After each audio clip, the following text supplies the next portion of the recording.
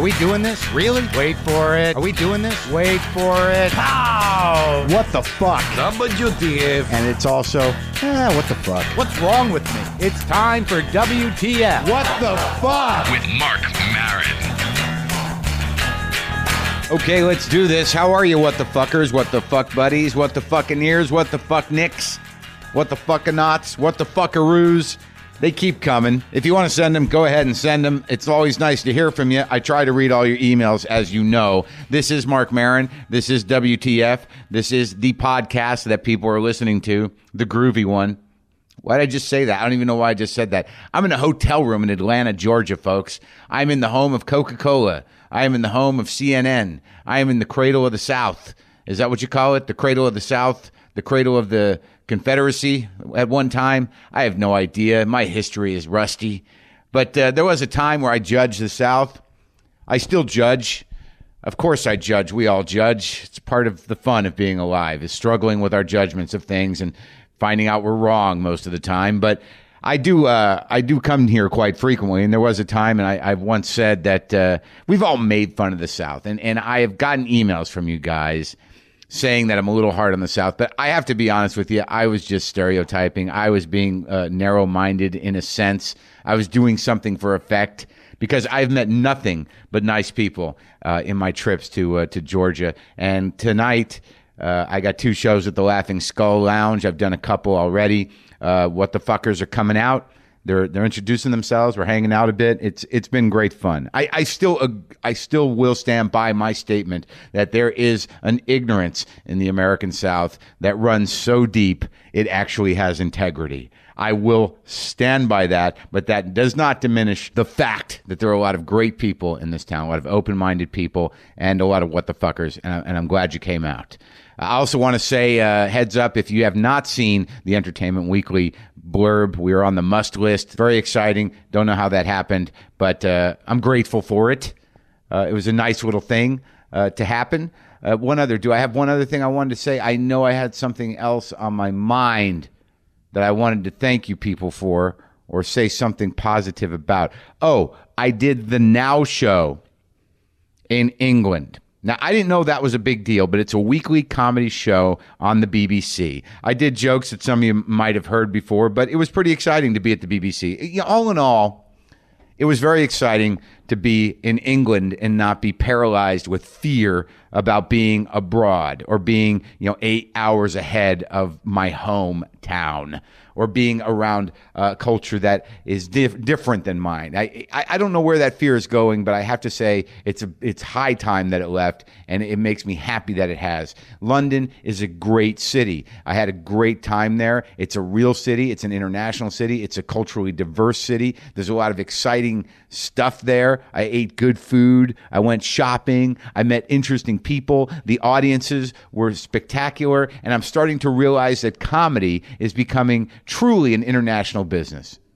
That, not unlike when I was in Ireland or when I travel anywhere, to Glasgow or even to Australia, that because of just the ability of the internet and the ability of technology and the ability of travel, that it really is an international business. Doing a gig in London is no different than me flying to Georgia. It's really come to that Americans, and I wish more British guys would come here. I think it's a little more difficult for them. I can't quite figure out why. I think that there's only certain types of British acts that can make it in America for reasons that I'm not sure of. They seem to have a lot of push, and they really have to reach out to the Anglophile audience. So I have to be honest, I've never been a huge British comedy guy. Yeah, I respect Monty Python. I respect Benny Hill. Of course, who doesn't respect Benny Hill? I mean, Benny Hill. Huh? Benny Hill? I'm being slightly sarcastic, but I never knew a lot about British stand-ups, and honestly, there wasn't a huge British stand-up culture at the same time as there was in America. I mean, I've talked to a lot of British guys, and they pretty much say that stand-up was an American art form, which I appreciate, but I think there was a time where British comedy was just really goofy shit and guys in dresses.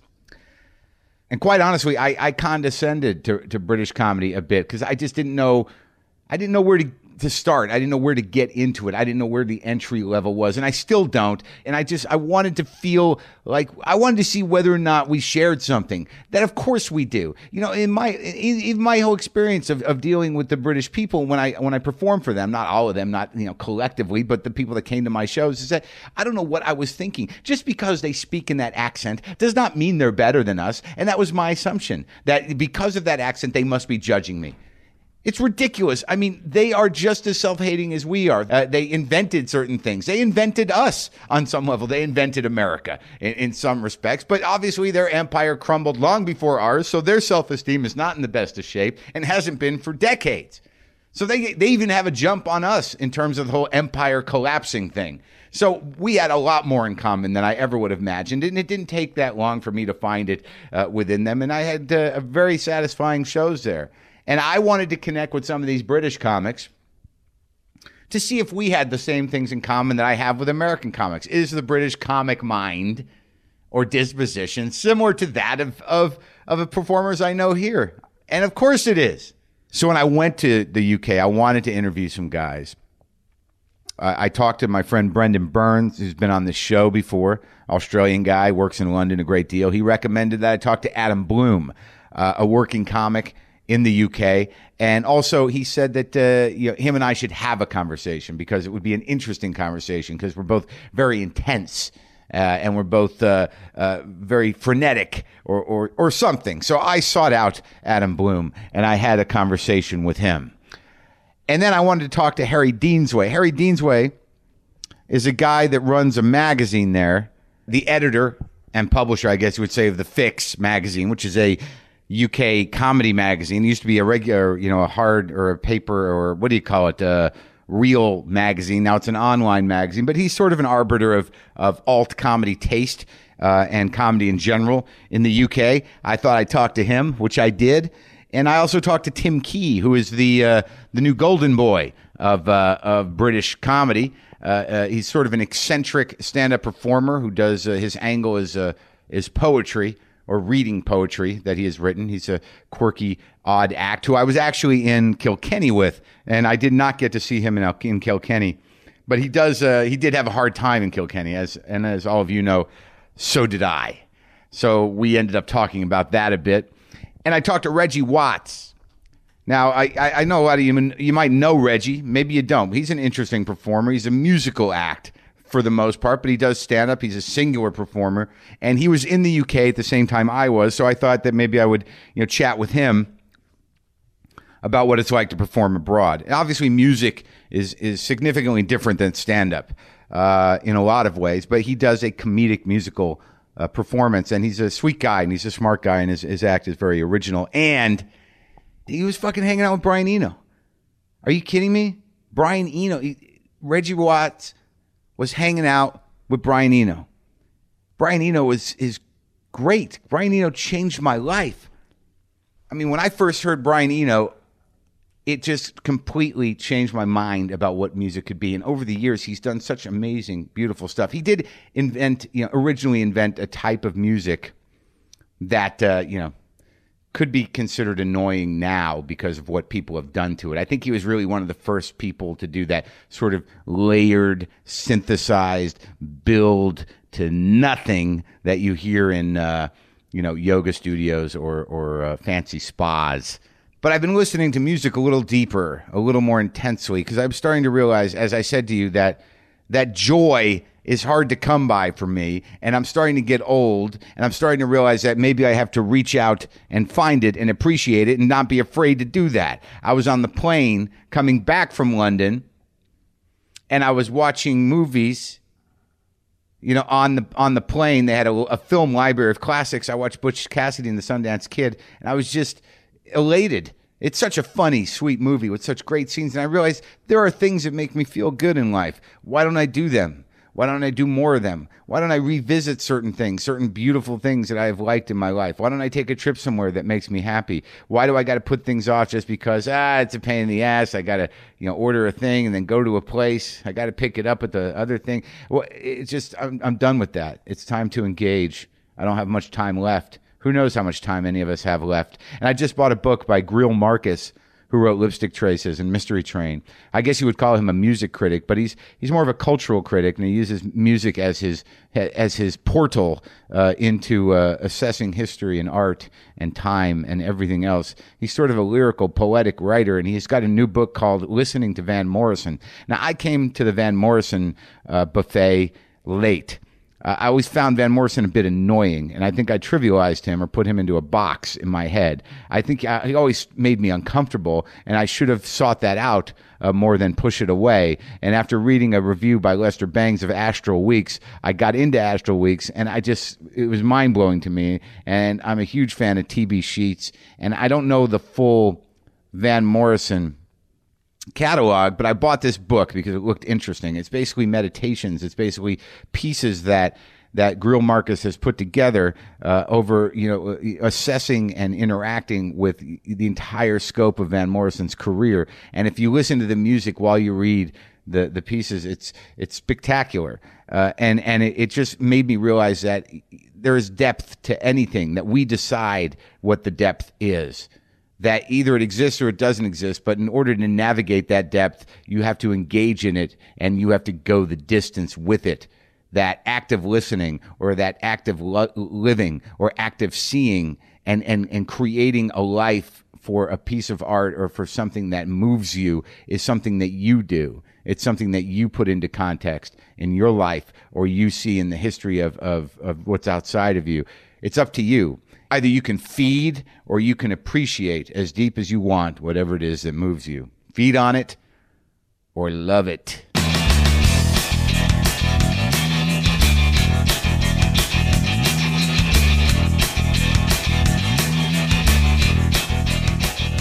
So, your last name's Deansway, right? Yeah, that's right. Yeah. Harry Deansway. Yeah, that's right, yeah. Now, you are sort of an arbiter of taste.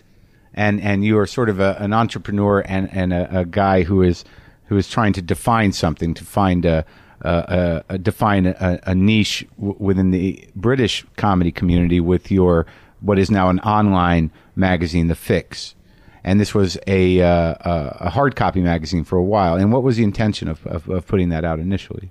Well, the initial intention was I felt.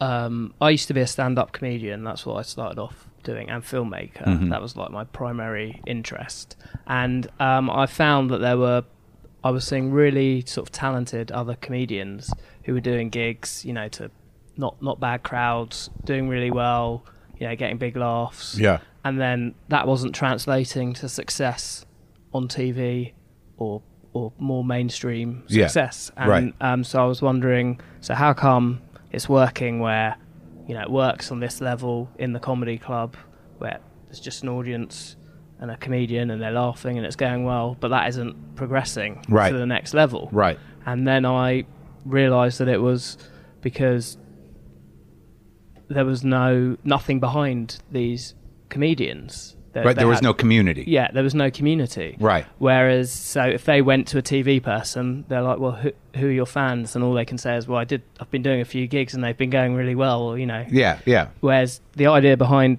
the magazine was to build a fan base for this type of comedian.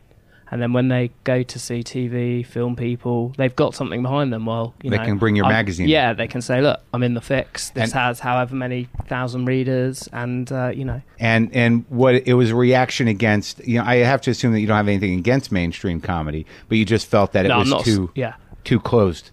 Yeah, I'm not a snob. I appreciate it. It's not.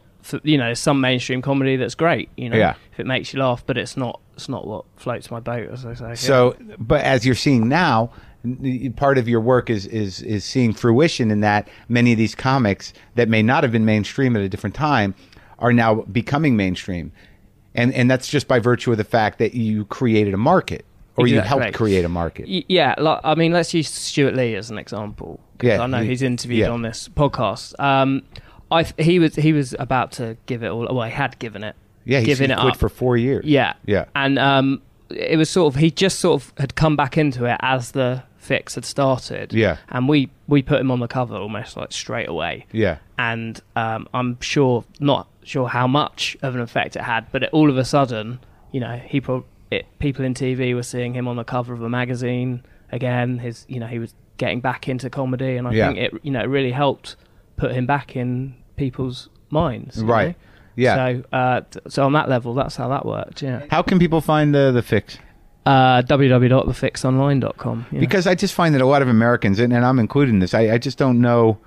We seem to be sort of insulated over there. That we don't really think that comedy exists like we know it elsewhere, or that it has the same relevance. But certainly there's a vibrant community here. Oh, it's never been more vibrant now than it has been for 20 years. And do you think that's because of things like the Fix, and because people are able to find their own audiences now? Absolutely. The internet is completely the reason for that. All of a sudden, you don't need a manager or TV to get a fan base.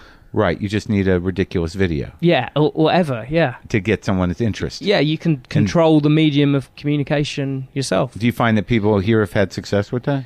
Starting to, yeah. I mean, I think you're still fighting laziness of creative people. A lot of them are lazy. Yeah, that's part of the breed. Yeah, the more talented, the more they just refuse to engage. Yeah, exactly. And do the work. Yeah. So that's, the internet hasn't alleviated that problem. So what do you think of in Edinburgh then? You're going up there and I had a miserable experience. A lot of people do. I honestly, I don't like it up there. It's too much comedy. Yeah. It's too many shows on. Yeah. Like this year, 906 comedy shows. How many of those people are going to get a TV show out of it? Well, is that really see, this is the other thing about this idea that, when you say there's no mainstream, and yet the goal is still to become mainstream. That's what we're talking about. See, so it's sort of this weird thing is that, as opposed to seeing comedy that we're talking about as alternative, what we're really talking about in the terms we're talking about it is a redefinition of the industry itself. That we're just calling it this because this is how your generation is going to rise through the ranks and become show business. Yeah. All right, so then, what is real alternative comedy? Are there still people around that, will not ever be mainstream, yet are spectacular? Yeah, well, Stuart Lee's a prime example of that. He's successful. He's not mainstream by any stretch of the imagination, but he earns a comfortable living out of the work he does, and he can't ask for any more than that. He writes for newspapers, he's got his own TV show, he can do tours and make money and make a nice living out of it without having to sell out his principles. Right, so the drive is really to find your people. Your niche audience. It's all about, for me, since I've started doing the Fix, it's about having a niche audience. The figure I have in my head that I'd like to reach is like maybe 100,000. And if they buy into your stuff, 100,000 people, that's...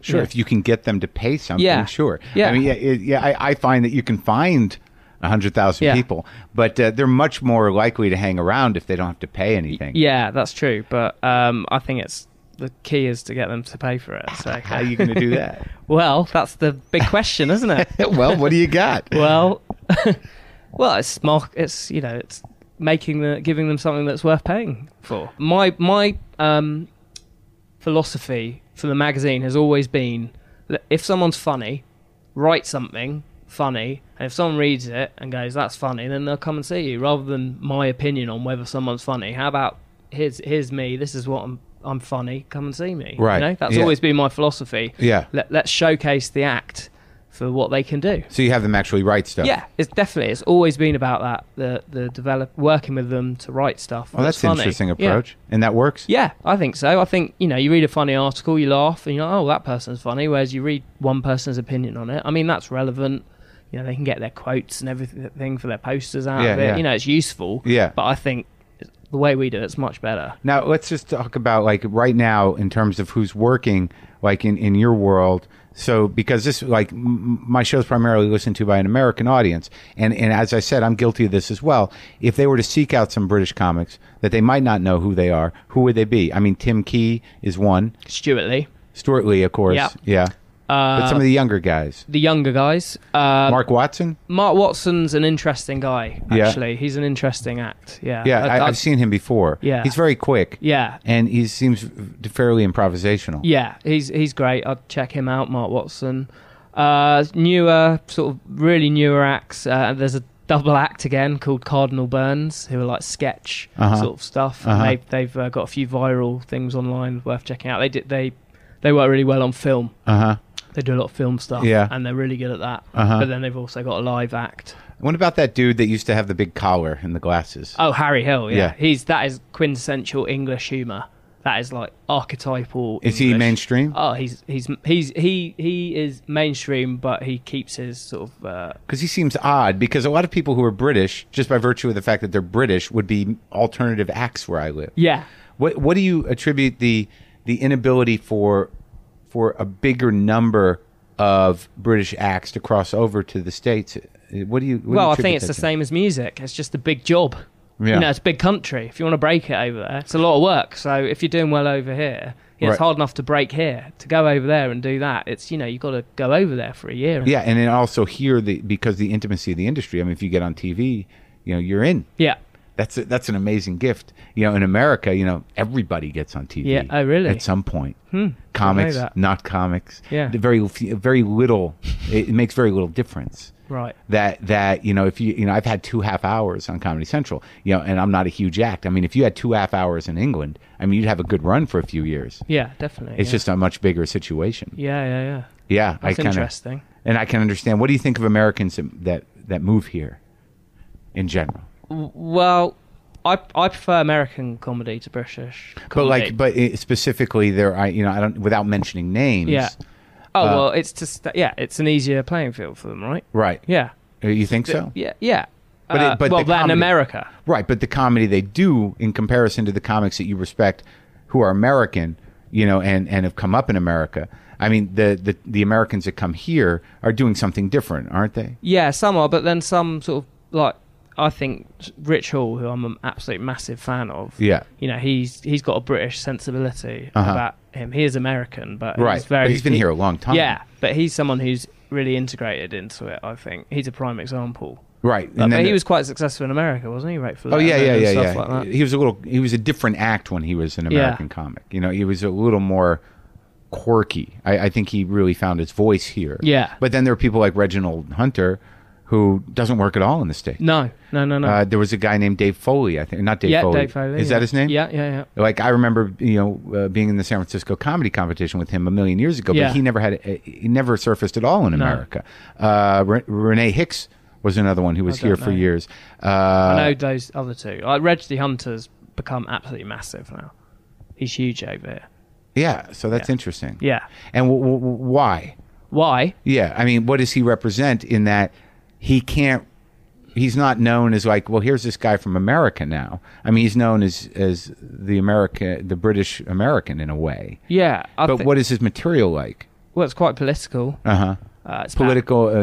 His whole shtick is an outsider view on Britain. That's his whole angle. It's like he'll talk about that. That's what his act is. Well, I've met him and I've seen him work. Yeah. You know, and I met him in Australia, and he was doing a festival there, and he actually, you know, brought me on stage in the middle of his show because he wanted to go get a drink, and it was very peculiar. But he's a very nice guy. Yeah. I just wondered. I always wondered if it was an easier go for them, like to build a career here. Yeah, because Canadians do it as well. Yeah, I think it is. Yeah, I think it is. Yeah. Huh. And Hicks did it. Yeah. To some degree. Yep. Huh. Yeah, I think it's like a smaller market. Like, it's what I was saying. It's the reverse of what I was saying about. But you sort of have to take the piss out of your own country to do it, right? A little bit.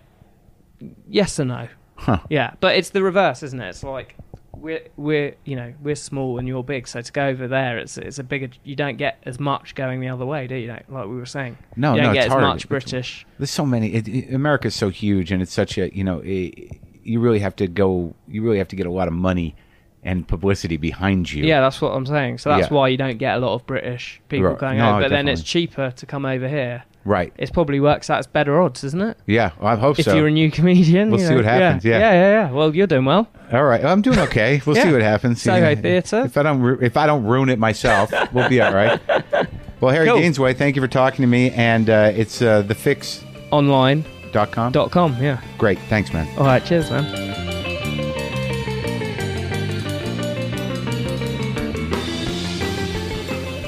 Well, you know, I was sort of fragile last night for reasons I can't quite understand. And My guest in my flat, my temporary flat here in London is Tim Key.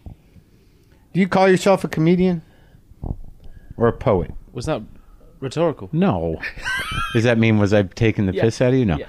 No. I mean, did you? I would say the doing comedy began before doing poetry. Yeah. Oh, it did. Oh, okay. So the poetry is actually. The poetry is about 4 years old. It's a vehicle though. You were a comedian. You started as a comedian. You didn't start as a poet who said this isn't working out. No, I started as a comedian who said, this isn't working out. I'm one of those comedians who sort of, to make it work, needs to add some poetry. That was it? Yeah, it's frustrating. Oh, that's hilarious. Yeah. Here I thought it was the other way around. I thought, like, this guy was an honest poet. No. Oh, what? You thought he was an honest poet who was suddenly exploited and sort of pushed into the comedy world? Yeah. And doesn't know he's funny? Yeah. It's a better story, isn't it? Yeah, this poor little autistic fellow. Exactly. Doing his little poems. Yeah. No, it's that should be the story. Make that the story. Okay, it's that. Yeah. Okay, good. I've been You've been a poet for about years. 15 years now. Yeah, good. That's amazing that you finally found your audience through the comedy venue. That's unusual. Yeah, it is weird because I know a lot of people do it the other way around, where they sort of do their comedy and then land upon like a bit of poetry. Sure, I've known many people that have gone right into poetry. No, mine's a much more romantic route. I think so. I think because yours has a happy ending. A comedian becoming a poet is a very sad thing. Isn't it? We see it all too often. Aren't we? Yeah. I think I'm on the way there myself. Oh, yeah. Oh, I sensed you were quite close to doing a poem last night. Yeah, very close. Free form, free verse. Not structured. No. Yeah, I think there were poems within what I was doing. I saw that. Through my prism, I sensed the whole thing was basically a poem. I think that's a fine way to look at it. That's certainly what I'm gunning for, is that universal truth. Yeah. Yeah, I'm fucking tired of it. Of comedy. Oh, God. Last night it was just exhausting. And you were there last night. But we don't need to talk about me. Well, because we did meet in Kilkenny, and we both had a bad time there. I did all right. Oh, wait a minute. Wait a minute. You're changing your story all around. I thought Kilkenny was the making of me. Oh, my God. That's the first time where I really felt completely in control over a large audience. You are lying. I am not going to let this go. I'm not going to let this pass. Yeah. From what I understood after our conversation last night, that you were at the end of your rope up there. Yeah, I was certainly close to the end of my rope. Because I found it quite fiddly in old Kilkenny. Yeah. I felt like there was a sufficient amount of things to try and overcome there. So tell me the experience. Well, my experience of Kilkenny was a little fiddly. I did a couple of gigs which didn't go that well. But then I did another one, which was a little worse. Yeah. And then I had the worst gig of my life, and then finished with one slightly worse than that. And that was me. And the thing was that if they were bad, I mean, those rooms were packed. There were hundreds of people. Yeah, it was almost it was pretty much out of body experience time. Sort of see you later. Watching myself just, I mean, like it was sort of watching myself deteriorate from, to just being like a guy in front of, like a lonely raw guy. I was just sort of watching myself thinking, oh, poor guy. I mean, look at him out there. How's he going to win them back? He's just a guy. And at the end of it, just silence and me sort of beckoning over to myself and saying, come here, come on, let's get out of it. I know that exact feeling. Yeah. So, but now you do a very specific thing. Like, I think that with guys like you who do a very specific thing and it's becoming popular and it's interesting and it's unique, that you can't really, in the middle of it, go, oh, this isn't working out. How about a little dancing? It's true, yeah. I kind of well, I mean, I do and I don't do a specific thing. I mean, it's still kind of broadly, I'd say, comedy. No, but it's like you're a character up there in a way. I mean, I know it's certainly a little heightened, Yeah. And it's kind of over the years. Like I started doing this about 3 or 4 years ago, the poetry. Yeah. And that was a character, I'd say. Like it was I portrayed a kind of drunken poet. And then as I've done it more and I've kind of become more, grown into it and stuff, and it's much looser and things, and so now I'd say it's much closer to being like, a persona. It's like it's just me, my stage persona. Right.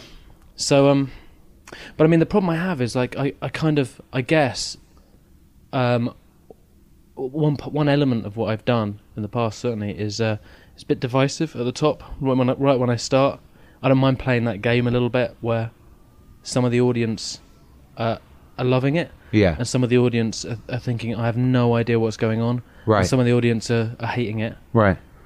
So I mean, even like in my Edinburgh show last year, I was kind of doing that right at the top, but then my aim was to kind of get people right back on board pretty quickly. But there's still a little bit of jeopardy in the air, and there's a little bit of people a bit fascinated by what's going on. But primarily, I'm doing the same job as you are, trying to make people laugh. Right. But in Dublin, that was kind of my undoing. Like I'd start off by doing something a bit divisive, often lose maybe 90%, and then I'd just let it go too far that I couldn't bring it back. Yeah, it's interesting when that happens. It was interesting, yeah. You're rolling the die. Yeah, it was deeply interesting. It fascinated me. In not a good way. It was an unhealthy fascination. Yeah. Yeah. No, it's a risk. It's a gamble. It's a gamble. Yeah, it's like taking a car off, going so far to the left that you're almost off the road and then swinging it back in, and you've just taken it too far and it just goes over the cliff. Well, what is it that you do in that first few minutes? Well, what I do is I do these poems, and I start off with a poem that is generally it's not. I have like a few like poems. I've got loads, and some are funny. Some are they're funny. They're written to be funny. Others are kind of written to be deliberately difficult to put your finger on. They're just a kind of a nonsense. Troubling. Yeah, well, they're just nothing, Well, they don't have any, you mean like, so you'll present one and they don't have any closure and they don't make sense and people are expecting something, so you're fucking with their head.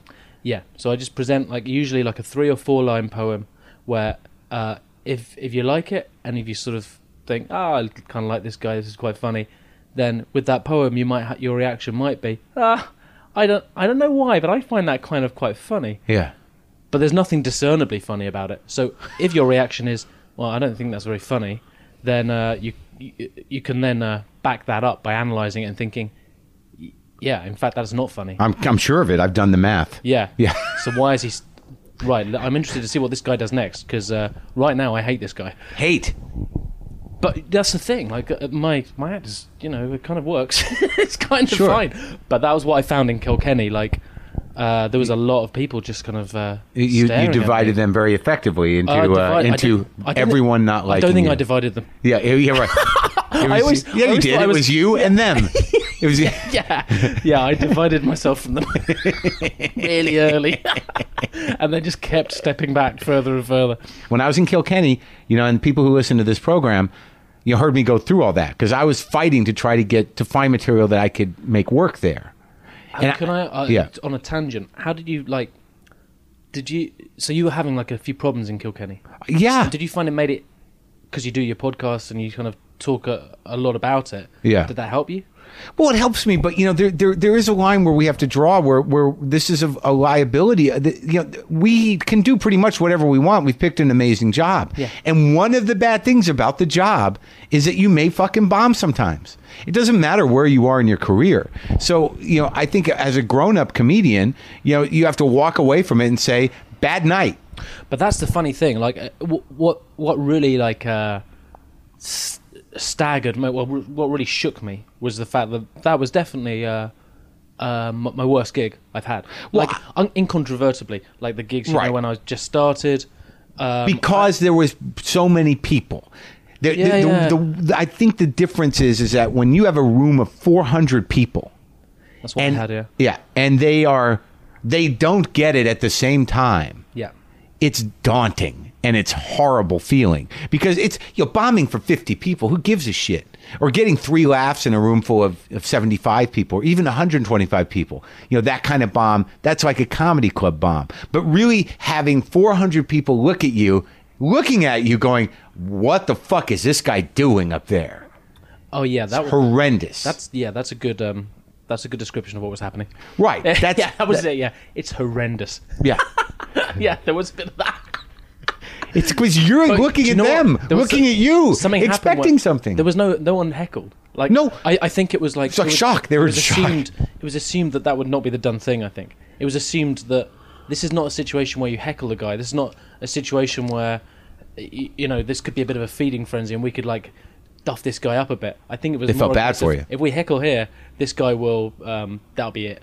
This guy is at his limit. I mean, by the end of it, I was starting to talk about the gig, and sort of I was sort of pretty apologetic. Well, not apologetic so much as just baffled. I honestly this was not the plan. I was saying I did not plan to just stand here and be absolutely bullshit. That was not what I was planning to do. And it was. Did that get a laugh? I got a laugh right at the end. I can't remember what it was. I got a big laugh. I think I started saying that I was not the. No one walked out. I was focusing on the fact that no one walked out, and then contextualizing that by saying that I was first on the bill. So it would be big. It would be a big move to walk out. There was a lot, and people started laughing. Yeah. And then people were applauding, and I sort of ascertained that people were sort of applauding the concept of further acts. And applauding the idea that there was a future you're getting beyond off. me. Yeah. A future. Yeah. People started to dream of a world. People started to dream of a world where I wasn't in front of them. And I mentioned this. I talked about that. And there was I welcomed back the host, and there was a really warm applause. It was almost like they kind of thought, good try. Oh, gee, he's good luck to him. Good luck to him in his next endeavour. And during that applause, I came back to the mic because I think I thought of some other wisecrack. And so I started approaching the mic, and I think someone heckled then. I was buffeted back, as in that good lad. Well, no, that's enough. I mean, we still mean that you should go. But you go with our best wishes. Oh, that's spectacular. It was genuinely hideous. When I walked on for the final gig and it started badly, it's just everything becomes very simple in your mind when you sort of have a flashback. Yeah. You're having a flashback to a traumatic, exactly that situation. A traumatic experience. It's not a great deal of flashing back you have to do. Yeah. Yeah. This was bad yesterday. This was bad about 60 minutes ago. Yeah, it was right after. Yeah, it was amazing. So you bounced back. Well, what I did was I had the next gig was I just wanted to I didn't know how badly I was, how deeply it had affected me. So the next one, I suppose you just aim. Yeah. The next one I aimed to get a laugh at some stage, possibly, or a smile, something. Yeah. But the next gig was nice, and at the end of them I said, thanks for that, because don't know what you did. I didn't know what I was, if this had gone badly, I don't know what I would have done. And this is back here in London? Oh, this was a small, nice, intimate, nice, if that goes wrong, then I don't know what I would have done. Right. And then I had another couple that week, and then crucially I had a new material night where I just booked a place out with my promoter and just did an hour and a half of new stuff, all new, completely new, and that just completely started to get everything moving again. Oh, that's great. Because what I did in Kilkenny was increasingly, as I got more confused by the whole thing, and more drawn into myself, and more kind of embattled, I relied more and more on older stuff, and that's the worst. It's a funny thing. You just think, I just need to get out of this. I need to get through this gig. Then you hate yourself more for doing the older stuff. Yeah, the last gig I did, I opened with what was probably my best poem from 3 years ago, which it would always kill, and I'd always hold it back in the gig, and it would be 10 minutes in, I'd do that, and really milk it. Did it work? Oh, it was a dreadful start. No, it didn't work. Well, I mean, some people laughed, but I also knew I had nowhere to go because it disrupted the whole shape of my act. Yeah. So so you open with your closer, kind of. Yeah, kind of. Well, you want to read some? A poem? Yeah. Yeah, I didn't mind, yeah. And for the American audiences, where can they find your stuff mostly? Tim Key, do you have a website? Go on my website, timkey.co.uk. timkey.co.uk. Or there's a website called The Invisible Dot. Okay. Which is, that's where you can get my other book, and I've got an album, which I'm releasing this month. Oh, great. Yeah. Because like I find that like you're one of these up and coming interesting British acts that of course people in my country know nothing about. Do you have any plans to go to the United States? I go to New York a fair bit to. I sometimes film my poems, and the guy I film them with, my director, he lives in New York, so we shoot a lot in New York. And do you do any stage work there? I've done like a couple of gigs, not much. Like Where? I did one gig at the UCB a couple of years ago. Yeah. And then How was that? You were there? Did it go all right? Yeah, that was good. Yeah. Yeah. And then did one at Comics, and did one with a girl called Jessie Klein. I know Jessie. Gig, yeah. Yeah. Yeah, she was. You did her gig down the Village? I don't know where it was. It's like in a bookshop. Yeah, it's in a bookshop. Right, Yeah. over in Little Italy. There's some Housing Works bookstore. Yeah, that's it. Yeah. She was great. These are playing cards. Yeah, these are playing cards. Because like I do some... When I write my new stuff, I tend to put it on playing cards so I can... Because I read my poems on stage. And so you bring the deck of cards up there? Yeah. Is that just a... It's just what I kind of work out which ones I'm going to do. Do you mention the cards, or do you do a trick, or shuffle them? Don't mention the cards, don't do a trick, just kind of...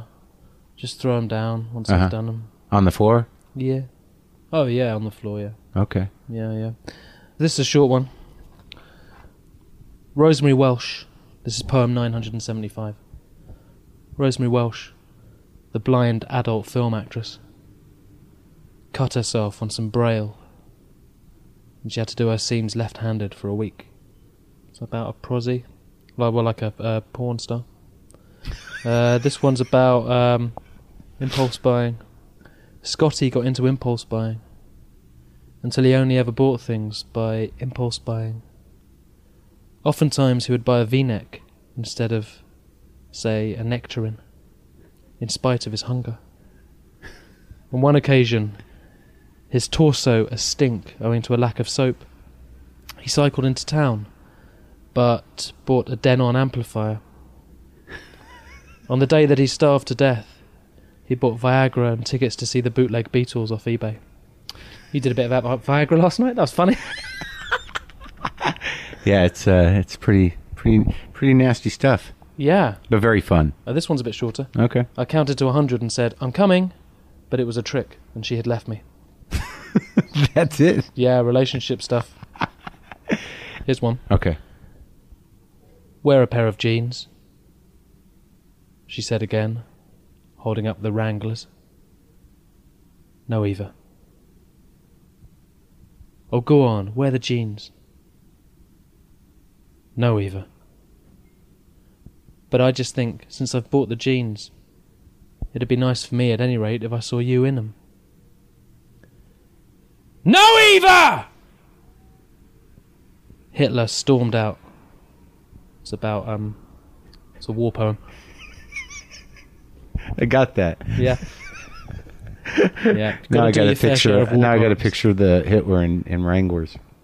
Yeah, good picture to have. It's nice. That's how he would have wanted to be remembered, I suppose. Yeah, sort of an American cowboy image. Yeah. Yeah. Yeah. Sat on his Jeep. Yeah.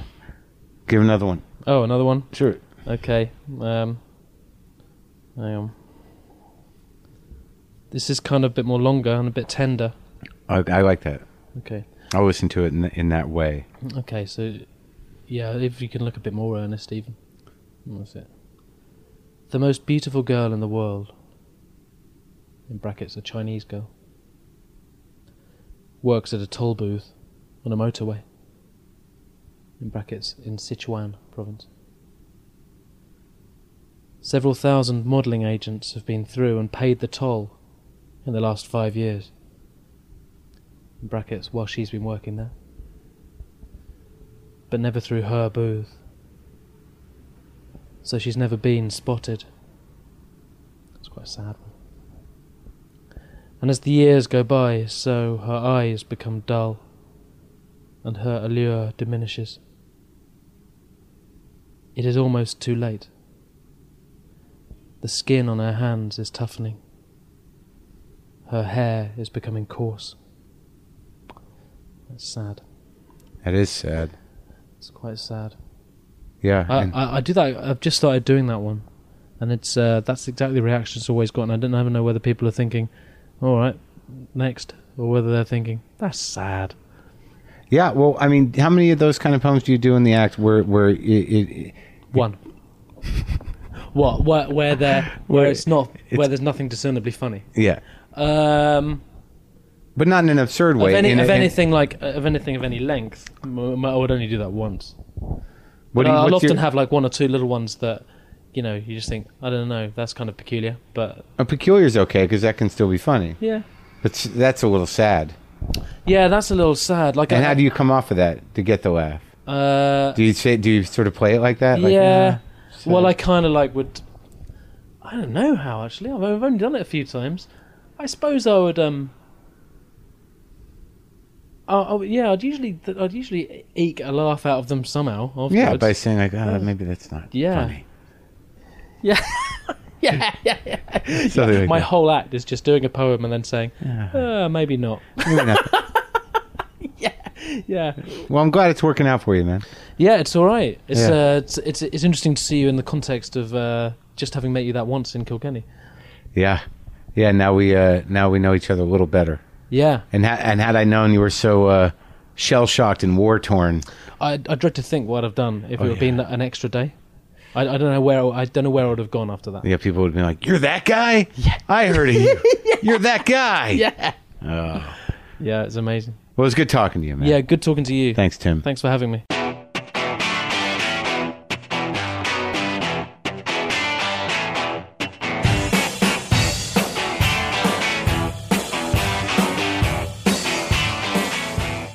My guest is Adam Bloom, who is a British comedian. And you're from Britain the whole time? Yeah. You grew up here? I grew up in London, yeah. Yeah? And I'm kind of curious about Jews. I'm curious about Jews in London. I'm as un-Jewish as a Jew can be. My mother's not Jewish. So? And yeah, my parents got divorced when I was 5. You can probably tell that by my face. Uh-huh. I live with my mum, so I've had the non-Jewish side of my family bring me up. Oh, okay. But I've still had the shtick. I've still been around the shtick, but I haven't had the culture so much. Are you saying you don't like Jews as a half Jew? No, they don't like my mum. But are you close with your father? Yes, but yeah. Yeah. The weird thing about me is that like I know culturally that Jews are people have a certain idea of what Jews are like in the States, you know. But here I don't know much about British culture. Well, Jewish culture is a very, very, very, very small dot in the population of the country. In the world. But in New York, you can feel the Jewishness, can't you? Right, New yeah. York? Are you from New York, by the way? No. For the people listening, we met 2 minutes ago. Yeah. Literally. All I know is you're a comedian, and I like what you do from the clips I saw this morning. And that's it. And that's what's quite nice about this meeting. It's like a first date, and it's a little bit awkward. But it's not awkward. You know what I mean, though? It's got the... I was walking out... It felt slightly like I was going on a first date or visiting a prostitute or something. Sure, well, I don't think that's going to happen. But but maybe we could have a conversation. Okay, take the miniskirt off. You're giving out a wrong message here. I'm sorry. Let me change. So, but Jewishness, you go to New York and New York to me feels Jewish. Yeah. People have got a Jewishness about them. The Jewish culture's sort of rubbed off on everybody else. Yeah. And in London, you know, there are so few Jewish people in England, at least. I mean, most of them in London, some are in Leeds, and the rest are dotted around individually around the rest of the country. You'd hardly notice them. Because they're afraid to talk. They don't stop. That's why they've been dotted about. Yeah. So it's very... so I always feel like if I'd grown up in New York with my Jewish dad... He's in New York? No, but hypothetically. Sorry, no, he's from London. But I would be absorbed in Jewish culture. I've been completely removed from it. I almost feel like I've got to make some kind of... what's the word? Pilgrimage back to it. Sure. Yeah. Yeah, if you want, but you're not held to it because your mother's not Jewish. No, so I'm not there's held no to it at all. Yeah, there's no reason. No, the guilt's built in. Yeah. But it's built in through usually. Yeah, I mean, well, they must not. It must be difficult. Do you have brothers and sisters? I got an older sister. Oh, all right. Yeah. So I watched some of your stuff, and you're very funny. You're very intense. You're manic. Right. Yeah. You got good jokes. Thank you. You seem very popular. Do you have a big following here? No. I had a burst of success. I've been doing this 16 years, and I had a burst of success. Isn't that interesting? Because like I saw some early clips. It's funny on the internet. Nothing ever goes away. No. And then there's like recent ones, and then it's like, oh look, he's grown up. Yeah. Well, the bleached hair stuff. Yeah. what happened to me, without giving you a sob story, was I kind of exploded. Sob stories are good. Well, I exploded onto the scene, as in first gig to making a living in a year and a half, and then up to regular television 4 years in. Yeah. And as a 27-year-old who's bursting with ideas, the industry went mad for me. Yeah. And that fizzled out. Yeah. And now I've plateaued. Yeah. And I haven't got a huge following, but what I've got is I'm in quite an interesting situation, because I get recognised probably 3 or 4 times a day. Yeah. Sort of, on average. And these are people who've probably seen me on TV years ago. Sure. So they go, hey, you're a comedian, aren't you? Right. It's not so much Adam Bloom, which is what it was 10 years ago. So Right. I'm slightly living in the shadow of my own Of yourself. previous success, which is of your successful self. Yeah, but I put on weight, which makes it harder to hide in that shadow. Yeah, I think that's the first indication that your success wasn't as big as I thought it was. Well, no, it was probably plenty big. Right. But because I had the same thing, it's like, you're that guy. Right. Okay. Like if at this point they were going, you're Adam Bloom, right. then that fucking success, you've plowed yourself into their heads, and they'll never forget you. Yeah. Well, I think fuckers. Sure. What I think I learned from that is that you have to keep hitting them regularly. The day after I had a sort of half-hour special on TV, it was everywhere I went. Yeah. And then 2 months later, it was, a few times a day.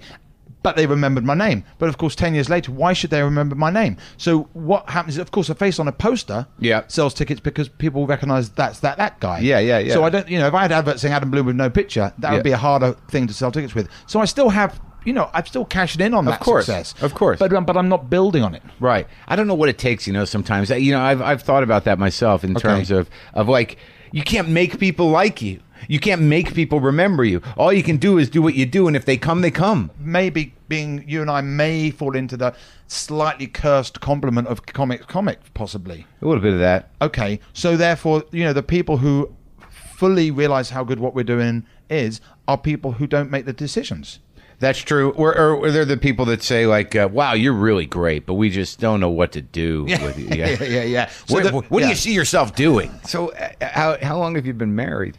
1.5 years. And you just went right into the baby thing? No, 5 months later. You were with her for how long? I was 7 years yesterday, by the way. Oh, so you waited about 6 years to get married? Yeah, we waited, yeah. Uh-huh. Yeah. And you had the baby, and you're how old? 39. Okay, well that's good. I mean, were you find yourself? Were you a heavy-hearted, bitter man before you had a child? I mean, no. I've got a few issues. Right. And I've got there's another side to me that sometimes can pop up. I've got quite a short temper. Me too. I have an anger problem. We call it. My 2007 Edinburgh show was about anger management. It was the crux of it. I don't like comedy that happens from funny things. I like anger ruined my marriage. Oh, really? Yeah, sure. And don't get too sad. But like I talk about it a lot. But I didn't. You went to anger management? We didn't get there. We had a row on the phone. We never even got to the session. Who? Me and the anger management guy. No. Are you serious? Yes. I rang. This was the crux of a whole Edinburgh show, 2007. And I don't like comedy that is based on a funny story where it just happened. If an old lady slips on a banana, lands in a dustbin, that's a funny thing to see, funny thing to tell your friends out in the pub. I hate comedy that's based on, and the funny thing happened. What I mean? But if you tripped her, then you'd have to explain yourself. If I tripped her, at least I put some input into why the comedy happened. Yeah, good point. Yeah. But and I will allow that. But I don't like. I just don't like. Oh, I saw this funny thing the other day. Really? You're an accountant? Then you saw an old lady slip on a banana, and now you're qualified to be a comedian. Oh no, I get what you're saying. Yeah. Right. But the what happened? So this contradicts my theory. This is the exception that proves the rule in everything I've done in comedy. I went to see an anger management guy, and he rang me back. I left a message. He rang me back. I found him on the internet, and he rang me back, and we spoke, and we arranged a meeting. But he said, "Here's the address to send a check to. Yeah, I want you to send a check by tomorrow. I will send you a text with the address of where your meeting is. But please make sure the check is sent by 2 days' time, the latest. Otherwise, the appointment will be cancelled." Now, what happened was the 2 days went by, and he never sent the text. And I thought, well, I'm not sending a check for an appointment. I don't even know where the address is. So he created a bit of a no-win situation. So I sent him a text and, look, I don't feel comfortable sending a check, not know where the address is. I never see the text, so I'm cancelling the appointment. Now, the truth of the matter is there were gut reactions going on here. as I spoke to him on the phone, he bigged up where the beautiful place that the meeting was going to be at. I thought, self-promotion is never good. Go, this is a wonderful place. You're coming to a wonderful... you own the place. Yeah. You're going to say it's wonderful. Yeah. So that's already the sign of something just already slightly iffy. There were other things I can't even remember, but when your gut's telling you something's wrong, you're talking to a con man and you're going, there's something wrong here. Yeah. Well, these gut reactions are far more important than lots usually of they're right. Yeah. Yes, because it's your subconscious telling your stomach to tense up, right? Right. So I had these things going on. But then, so what it was partly an excuse to get out of the meeting. But the other thing was, you don't tell people to send checks and then not send them addresses. And also, you forgot to send me an address. Why can't you send me an address there and then anyway? Right, yeah, because if you didn't get the money, you could just say, when I got there, we didn't get your money. Yeah, exactly. It just seemed shady. It's shady. Right. And at the very best, unprofessional. At the very best. Yeah. So I got a voicemail saying, hi, I'm just ring up to say that I thought your excuse was feeble and weak. You could have rung me, you could have emailed me, and I just think you're a complete waste of time, and I'm glad I'm not working with you. Goodbye, and hung up. That was the anger management guy? Yeah. And he got angry. So that was it. He just can't practice what he preaches. Yeah. So the idea of when I described it to you before, it sounded like the problem's me. Yeah. But I stumbled across a very, very dodgy bloke who I did some research on. He wasn't as qualified as he claimed to be. Uh-huh. He created a company called the British Association of Anger Management. Was actually him. You can call yourself the British Association of anything. Sure, call yourself whatever you want. Isn't that worrying? No. Sure. No, of course of course it's worrying. The other thing was as well that the website... Who's to stop him? No, but the British Association of Stoppers. What he had was a picture of a woman, an attractive girl, pulling an angry face and holding a fist, and it had British Association. And my instinct, first moment, was that doesn't look like an official British company. British companies don't have pretty bold punching fists. It just looked a bit like it would almost be bad taste of a British association to like show a satire. Yeah. It looked like a parody. Yeah. It just didn't. Yeah, exactly. And it didn't go. So those little gut reactions, I've got to trust those gut reactions more because I do too. Because usually they're right. Yeah. So what ultimately happened? Well, I did an Edinburgh show. I then went. So I finally realised I had to go and see someone about it. Played the voice message. And it was great playing the message. Sure, and another thing is he can't sue me. You know why? Why? It's a recording he knowingly gave me. Oh, really? Yeah. Did you look into that? Yes. Or did he try to sue No, I you? looked into it. No, he doesn't even know you did it, does he? No. Oh, yeah. I wrote to him. I said, I'm doing an Edinburgh show about you. I'm letting you know this so that it doesn't creep up on you. And well, that was pretty decent. Yeah. Well, I told Ed Byrne. Do you know Ed Byrne? Sure. And he said to me, yeah, but you and I both know, he's a very old friend, he went, you and I both know that was also you just letting him know that it's happening. So I had to go, yeah, that was also fuck you. Yeah. It was. But he wrote a really angry, threatening letter back at me with sentences in capitals, which could just be a result of him dribbling on the caps lock key. Do you know what I mean? No. He's yelling. Yeah. And it's like, the irony here is just... delicious. Yeah. There's a man whose job is to control people's tempers. He pressed send. Yeah. The beautiful thing about emails is you can't go over them before you send them. Yeah. He happily boom. You can say boom. Yeah. That's also the dangerous thing about. I've got a bit about that. The dangerous thing about a send button is that you don't have to say. You can prepare the whole thing and go. Oh, do I want to say this? Yeah. You know what I mean? It's that 1 second. Yeah. If you prepared a sentence to me in an argument in your mind and you just press send, it would be easier to say something horrible. So contradictory, it kind of, it makes it easier because you can take your time on a letter. Sure. But it also makes it easier to say something horrible because you only have to press one button to get it out, don't you? Right. But, there's always that thing where people are like, that's one of those ones you don't send. That's the whole weird. That's the thing about I've sent emails like that where the rage is right there and you feel so righteous. Right. But the weird thing about anger, and I think this is the only lesson anyone has to learn about it, and I don't know that I've learned it, is that just give it take a few breaths. Give it a minute. Take a walk around the block. Because when I hear people tell me that, because I have it, and I'm in a new relationship, and I fly off the handle over nothing just to get a reaction, to get someone upset because I'm upset. But literally that thing where if you're a prideful person, and people are like, just sit down and take a breath, go in the other room. Fuck you, fuck you. We're doing this now. Happened to me last week. We did? Yeah, my wife sent me outside. Did you go? Yes. Oh, good for you. Yes. So Adam Bloom, it was a good conversation. Do you feel better? Yes, I do feel better. You've reminded me that I love comedy. Ah, then I've done my job. Oh, thanks, man. We're off to have lunch now. Bye.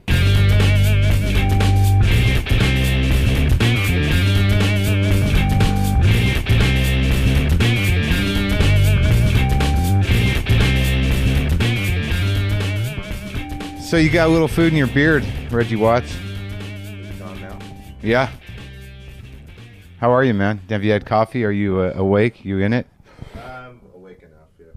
You can just talk into that mic like it's a stand-up mic. Hi, how are you? Yeah, that's perfect. All right, great. So what the fuck, man? England. I know, England, land of Ingles. And you're hanging out with Brian Eno. I was yesterday, yeah, and I will tonight too. Get out of here. Yeah, he's having a singing, he has this singing thing where people come by and sing like standards and other sheet music like stuff. But what was it like hanging out with Brian Eno? What'd you do yesterday? He's the shit. I've known him for a while. I've known him for like 5 years now. And this is the first time I've been to his studio. I've always seen him in festival settings. Yeah. But it was great, man. I mean, essentially, it's so weird because I never really knew him. I didn't know him as, as fans know him. Yeah. I knew of him and I knew that he produced U2, but like that was it. That was kind of it. Oh, so wow. for me, it's like getting to know him was more like being like just getting to know a friend. Oh, that's amazing. So it was nice. So like being in the studio, I don't have that preloaded like, oh my God, he's done this and this. Right, and this. right. It's more like I have a little bit of a sense of that, but most of it was just me watching him work in the studio and him just going like, well, let's try this, Reggie. Hook up your thing here, and we just kind of fucked around. I mean, did you make any good sounds? Oh yeah, definitely. We did this like probably like a 12-minute jam where I had the microphone going through my delay machine, and then he had that routed through his own effects, so he was affecting my performance and then I was like putting the microphone on guitar strings and like doing weird noises, and he was like messing with the effects, and he was recording the whole performance. And essentially that's what Brian does. He just does jam sessions, takes bits and pieces of things, and then he just stores them, and then he might use them for something in the future. That's wild. It must be the benefit of having $1 billion from being the most incredible music producer on the planet to just hang out and have people over to make noise. Oh my God. Yeah. The freedom of that. I mean, it is freedom, but the weird thing is like you can't, he's such a normal, not a normal guy, but he's very calm, and like you don't get that from him. You don't feel that. Oh sure, no, I'm not. That's what's so. But some people like that. You know what I'm saying? Like, yeah, I'm not belittling his talent. I'm a huge fan. Oh, but no, it's enviable to have the freedom to hang out. That's true. No, absolutely. But I think he does it in such great style. Now, how many times have you been here? To the London or to England? To England in general. I have been here probably 1, 2. I don't know, probably like 7 times or so, maybe. Over the last, 5 years? Over the last 5 years. Now, I don't know if people know Reggie Watts, but he's sort of, you've been on the periphery of the comedy scene in New York because what you do is really a musical performance. Yeah. But it's very funny. Yeah. I mean, I think that what threads it along and makes it makes it different is that it is comedy to a degree. Yeah. But it's really a musical performance. Yeah. And it's pretty deep, and you use a lot of machines, and you use your voice, and things are looped around. For as long as I've known you, that was really the first time I saw a long set. Right, I know. And yeah, you were just that guy with the hair. Yeah, There's the guy with the hair. What does he do? I know. And for years, everyone's been saying, like, Reggie Watts is a genius. You got to go see Reggie. And I'm such a fucking douchebag because in my mind, it's like, well, he does music comedy, right? I don't like music comedy. Right. And then I went and saw you, and it's very moving. It's a big production. Yeah. But it's all stream of consciousness. Yeah, man. I mean, the gig that you saw, was like, it took me a while to get rolling. I was so tired. But yeah, I mean, essentially what it is, I go out there and I just start talking about shit. I mean, basically, it's very simple. It's like, I call it bullshit music. It's essentially, it's just me going out, having some idea in my head, kind of.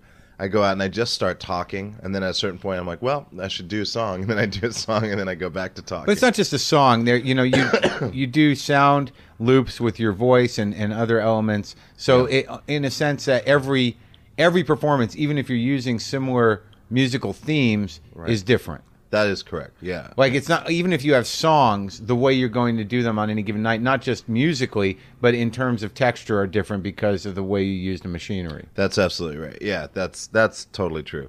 Yeah, I mean, that's funny you picked up on that, and I love, no one's ever really picked up on that. But if I'm using a similar template, I fill it with different things. Right. You know, if I'm like, oh, it's this kind of a groove, you know, right. And then but it's a totally different song. It's just interesting to me that, you know, because I'm not, you know, I listen to that type of music in terms of using technology like that, but not in hip hop really. And I've never been, you know, in the sense of, you know, sampling or even, you know, I'm sort of a purist when it comes to music, but when you use, you know, when you see it happen in real time, when you use your vocals and then you create musical rhythms with your hands or your mouth or whatever sounds are going on, and then loop them into a layered thing. It's very interesting, and it has its own organic nature, even though it's looped. Yeah, I know, because it's really at the whim of chaos. I mean, right. Like sometimes isn't it all? Well, it is. Yeah, you're right. It is. Although some things look less so than others. Sure. Well, I mean, I think part of performing is about managing chaos. That's right. Yeah, I agree with that. I always see it that way. People see it inverse, you know, but I tend to see it that way. Like you're surfing chaos. Right. Doesn't matter how much written material you have or how improvised you are. Essentially, that's what you're always doing. Right. So I think so. So now, in terms of performing over here, what are the differences? Because I know in New York, I mean, you're building a following, you're doing well, people are starting to know who you are. But do you find, what's the difference in performing for the Brits? Well, for me, I use an English accent a lot when I perform, even when I'm in the States. Just for fun? Just for fun. Yeah. I don't really know why I do it, but because you like to fuck with people's heads. Okay, there's that. But that little thing. Yeah. But I mean, the great thing is I get to use the accent. Well, I remember the first time I came over, I was really nervous because I kind of like, it's not that I'm like going, oh, now I'm going to speak in an English accent. It just kind of naturally happens because it's my default accent. But so when I did it, I was like, "Oh no, they're gonna find me out. They're gonna hate me." And everyone thought I was British. So you pulled it off. So I got lucky. I was like, "Okay, good." You know, not. I mean, if you held it for the whole show. Well, in my first time I came over, yeah. But like this show, I switch accents. You know, I noticed that. I like doing that. But that helped a lot. And then I just love the humor, man. The sense of humor that Brits have is just like they're great. Their greatest shows, like their greatest exports, are so fucking brilliantly funny. Like, because they're so good at dry, hyper cutting, sarcastic humor. Yeah. And it's so absurd and silly, but like right on the nose. Yeah. You know? And so I'm a big fan of their comedy. So when I come over, like I employ some of the cadences or some of the timing and stuff like that. Really? Yeah. Like, what does that mean? Well, it's like, you know, when you're telling a joke, usually in the U.S., it's a little bit more open in a way. Like, it's still all about timing. Right. But the Brits have a very specific cadence, you know, like every English speaking country kind of does, where, you know, like, that's why we don't do the things that we should. Yeah. But it's up to, you know, like there's this cadence that they use, and they respond to it. And so, you know, and I've been watching that since I was a little kid on PBS, like British programming. So that's really ingrained in my head. So you actually, you know, try to talk in the same rhythm that they speak in order to be understood. Yeah. I mean, you know, and it's not necessarily like, I mean, they still get, like, if I was speaking like a hip hop dude or whatever, and I was talking, but that's like, the universal language. People get it. Yeah, they get it. I mean, essentially, they'll get anything. I mean, there's plenty of comics that come over here that have really thick, like, you know, like there's this Dutch guy, you know, he has a really thick Dutch accent, and they're still laughing. Yeah. Because he still sets up his punchlines. But that's interesting as a musician that you pick up on the rhythms by which, I mean, because like music is sort of beyond boundaries. It doesn't, you know, unless you're playing something specifically indigenous to a certain country, you know, it's something everybody can be sort of enchanted by, whereas, you know, speaking is different. Right. But this is the same language, but you pick up on the rhythm of that and you use it. Yeah, that's fucking cheating. I know, it's like mimicking. You know, like those what are those birds called? Those mimicking birds. Those that can minor birds. Yeah, minor birds. Like they can make any sound. It's almost kind of like that. So it's almost like, as a kid, I heard So that's why sometimes I go into gibberish language and people think it's a real language. Oh, really? Because the cadence sounds like, and the syllables. Sure, like you're saying something. Yeah, it sounds like I'm saying something. They're like, oh, and I'll throw in like an actual Spanish word once in a while. And they'll be like, oh, yeah, he's speaking Spanish. Some dialect. Yeah, and I'm like, no, that's not a real language. So, but like, okay, so did you, where did you train for this music thing? Where did this come from? Where are you from musically? In life? Well, I grew up in Montana. My parents got me into piano lessons because I guess I was really big into Ray Charles when I was a little kid, like about 3 or 4 or something like that. I was just listening to his country album. Isn't that crazy? Yeah. Him and Charlie Pride. Yeah. So interesting. And Commodores have a song. Well, that whole album to me was like, it seemed like a very classy fuck you. Yeah, that's right. It's like he's like, deal with this. Yeah, I can also do this. You are my sunshine. I'll show you how that's done. And people are like, I wonder how people were. Well, yeah, because if they didn't know it was him and they just heard the song Cold, I bet you they would have loved it. Yep. And then they were like, oh, a black dude did this. So, okay, so you're in Montana. You're digging Ray Charles. Your mom sets you up with the piano lessons. Yep. Yeah. And that's what started it. Yeah, I mean, I started playing piano when I was around, I think 5 technically, but I was messing around when I was 4, and that's where that came from. And I just always loved music as a kid, always. Now, I guess a question that's been asked me, but I'm not a musician, so it's a sadder question when directed at me. Why comedy? Why did you choose to gravitate towards that world? You know, I remember. I'm sure I had moments before this, but one of my most memorable, I can't stop laughing, this is so hilarious moments was the Muppet Show. Yeah. When they would have those Muppet news flashes, and it would be that weird reporter dude with the big, very pointy nose and the glasses. And he'd start reporting, and I just remember him saying, like, there are reports of unidentified objects falling to Earth, and so he doesn't even finish it, and this gigantic bell, like a huge bell, just crashes on his head. Yeah. And that's it. And then it cuts to another thing. And for some reason, that became the most hilarious thing in the universe for me. And I've always seen things. I always loved silly things, like really silly things. And then, I remember first seeing Monty Python, and I thought it was a medieval movie on PBS because they were doing a marathon. Oh, yeah. And the Holy Grail. And I thought it was a medieval movie because all you see is the hill in the beginning. Yeah. And you hear the horse coming. I'm like, oh, this is great. I love knights. And like, I was always fascinated with old stuff like that. And then all of a sudden over the hill comes the dude with the coconuts. And then the guy traipsing like he's riding on a horse. I remember that. And I just lost it. And so those moments of silliness. And then when I was on the playground, I loved music. And I used to pretend I was a radio. Yeah. And I had like these little cords sticking out of the belt, and my friends would pull on the cords, and I would change radio stations, and I would sing other songs. That was your early work. That was my early work. Yeah, that was my green period. It's very nice that it's completely aligned with what you do now. I know and that's what I tell people. It really hasn't changed. Like all my friends who like look at videos from Great Falls that still live there, they'll be like, "You're doing the same exact shit that you did in high school." And I'm like, yeah, it is. Now, have you toured over here in Europe and Britain, and is it something that you're going to start doing more?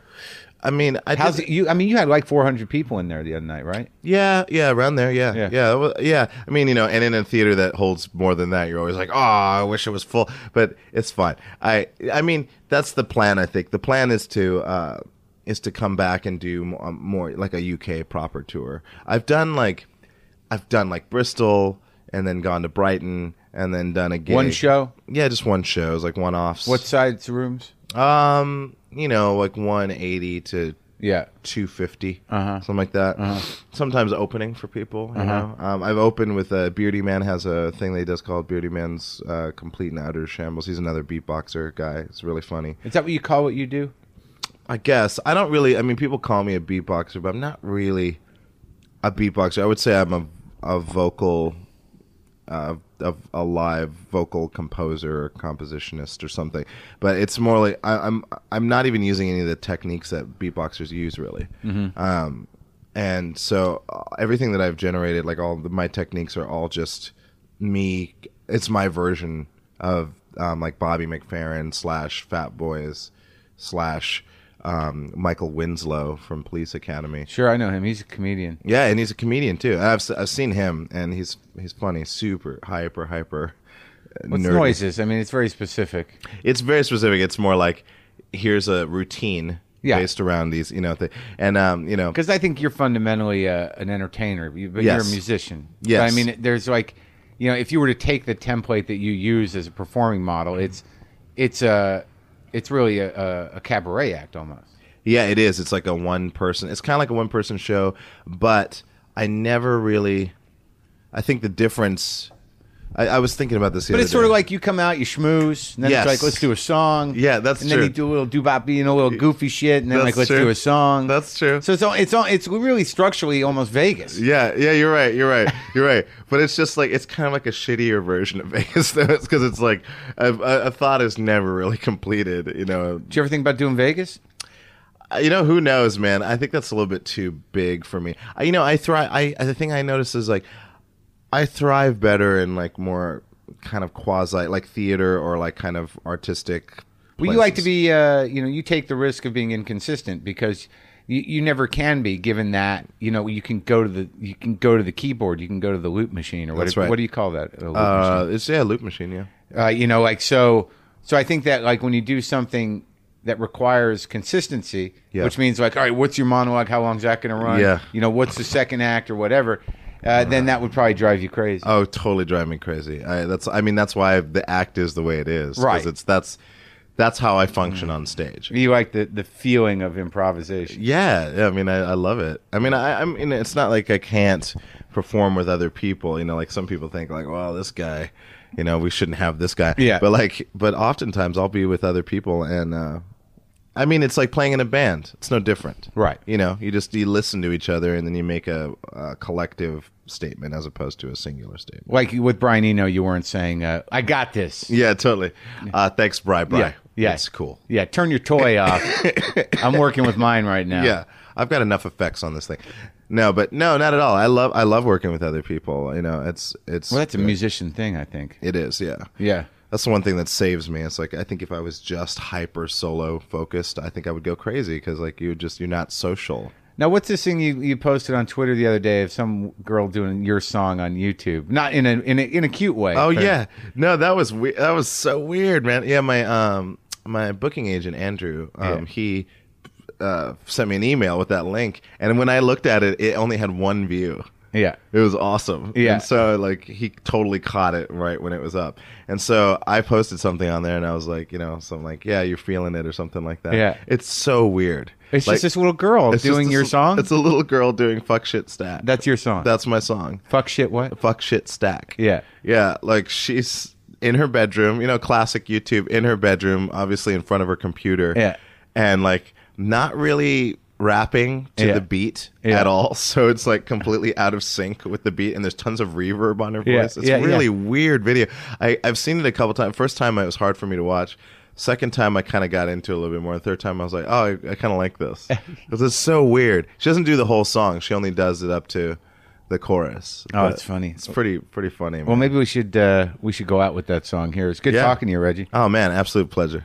Thanks, Marc. You take some fuck, then some shit, then some fuck, then some shit. You got a fuck shit stack, a fuck shit stack. Take some fuck, then some shit, then some fuck, then some shit. You got a fuck shit stack, a fuck shit stack. Okay, that's it. That is the rest of the London stuff. I hope you enjoyed that. Please go to WTFpod.com. Get on the mailing list, will you? I'm putting some effort into that. Send us a few bucks if you can. Could you? I'd love to have your money to support our cause here because we want to keep this for free. We want everyone to have it, and we'd like you to donate what you can. And please go to the WTFpodshop.com. We've got 2 premium episodes up there. Very funny. There's one where Morgan Murphy says some pretty racy, risque, and embarrassing stuff about me. And then there's another one where me and Michael Ian Black get into a fight. Go to punchlinemagazine.com because he's good to us. I'm good to him. JustCoffee.coop, available at WTFpod.com or JustCoffee.coop. Get the WTF blend, and I get a little bit of money. Little bit, 10% a bag. If you buy a bag of that stuff, I get 10%. What else do I have to tell you? Our next show is going to be our 100th show I cannot believe it's happened. I cannot believe we've done 100 shows. It's hard for me to believe I have 100 friends, but I do. And I've got a lot of more friends in you guys. So thanks for listening. I've got thousands of friends. Thousands of people really know me really well. Probably better than I know myself. Thank you for that. I'll talk to you later.